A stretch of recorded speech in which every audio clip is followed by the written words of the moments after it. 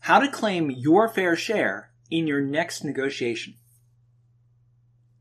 Every negotiation that we're involved in has two different components to it. The first is what's called value creation. This is, as its name implies, the process by which we attempt to put more issues on the table. We try to make the negotiation become bigger. The other part is called value claiming.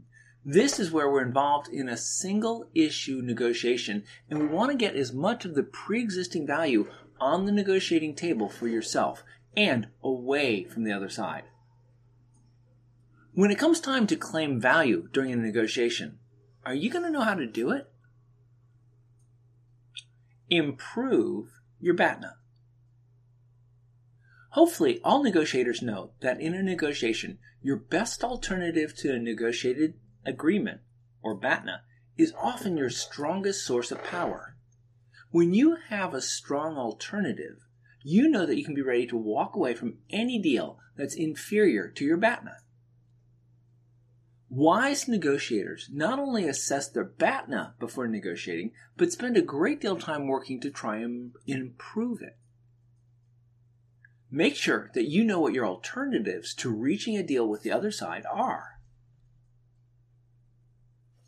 Understand, but don't tell what your reservation point is.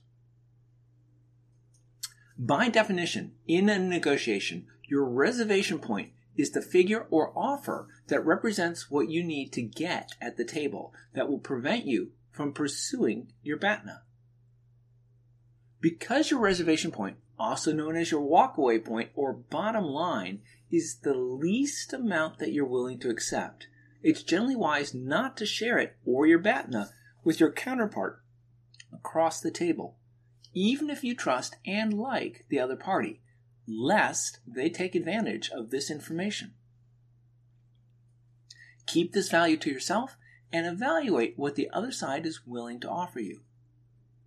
If things are too far apart, then get up and walk away. Do your homework on the other side's BATNA. Before any negotiation starts, you need to take the time and do your homework. As a part of doing this, it's important not only to determine your own BATNA and reservation point, but to estimate the other side's BATNA and reservation point. Knowing this will help you to determine how far you can push the other side. You can make these BATNA estimates by thinking about and researching the other party's alternatives and resources, such as how much they might have to spend and what other negotiating opportunities outside of your negotiation might arise for them. Make sure that you know what the ZOPA of the deal is. One of the most fundamental questions of any negotiation is what the zone of possible agreement, or ZOPA, is. When you have a sense of both sides' reservation point, you will be able to evaluate the ZOPA. The ZOPA encompasses the range of all possible deals that both parties would find acceptable.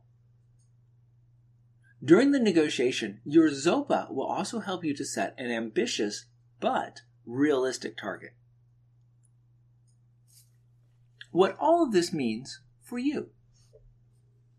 The goal of any negotiation that we engage in is to secure as much for our side as we can.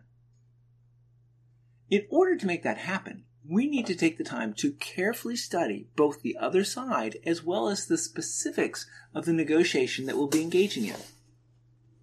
By understanding that this type of analysis, we're well positioned for effective value claiming in our negotiation. The first thing that we need to do is to take steps to improve our BATNA. If we can do this, then we'll be better positioned to ask the other side for more during the negotiation. We always have to have a reservation point during a negotiation, that point that would cause us to not walk away. If we can make sure that we know what this point is, then we'll be positioned to understand if we'll be able to get a deal that we can live with. If we want to know how much we can get from the other side, then before the negotiation starts, we're going to have to take the time to determine what their BATNA is. Coupled with this will be our making an effort to determine what the ZOPA of the negotiation is. We always have to make sure that a deal is still possible. In any negotiation, there will come a time when we're facing off against the other side in order to determine who gets how much of a given item. As negotiators, we need to do our homework and prepare to make sure that we're well positioned to get as much of the pie as we can. The good news is that if we take the time and spend it well, we can go into our next negotiation well positioned to emerge with a deal that we can live with.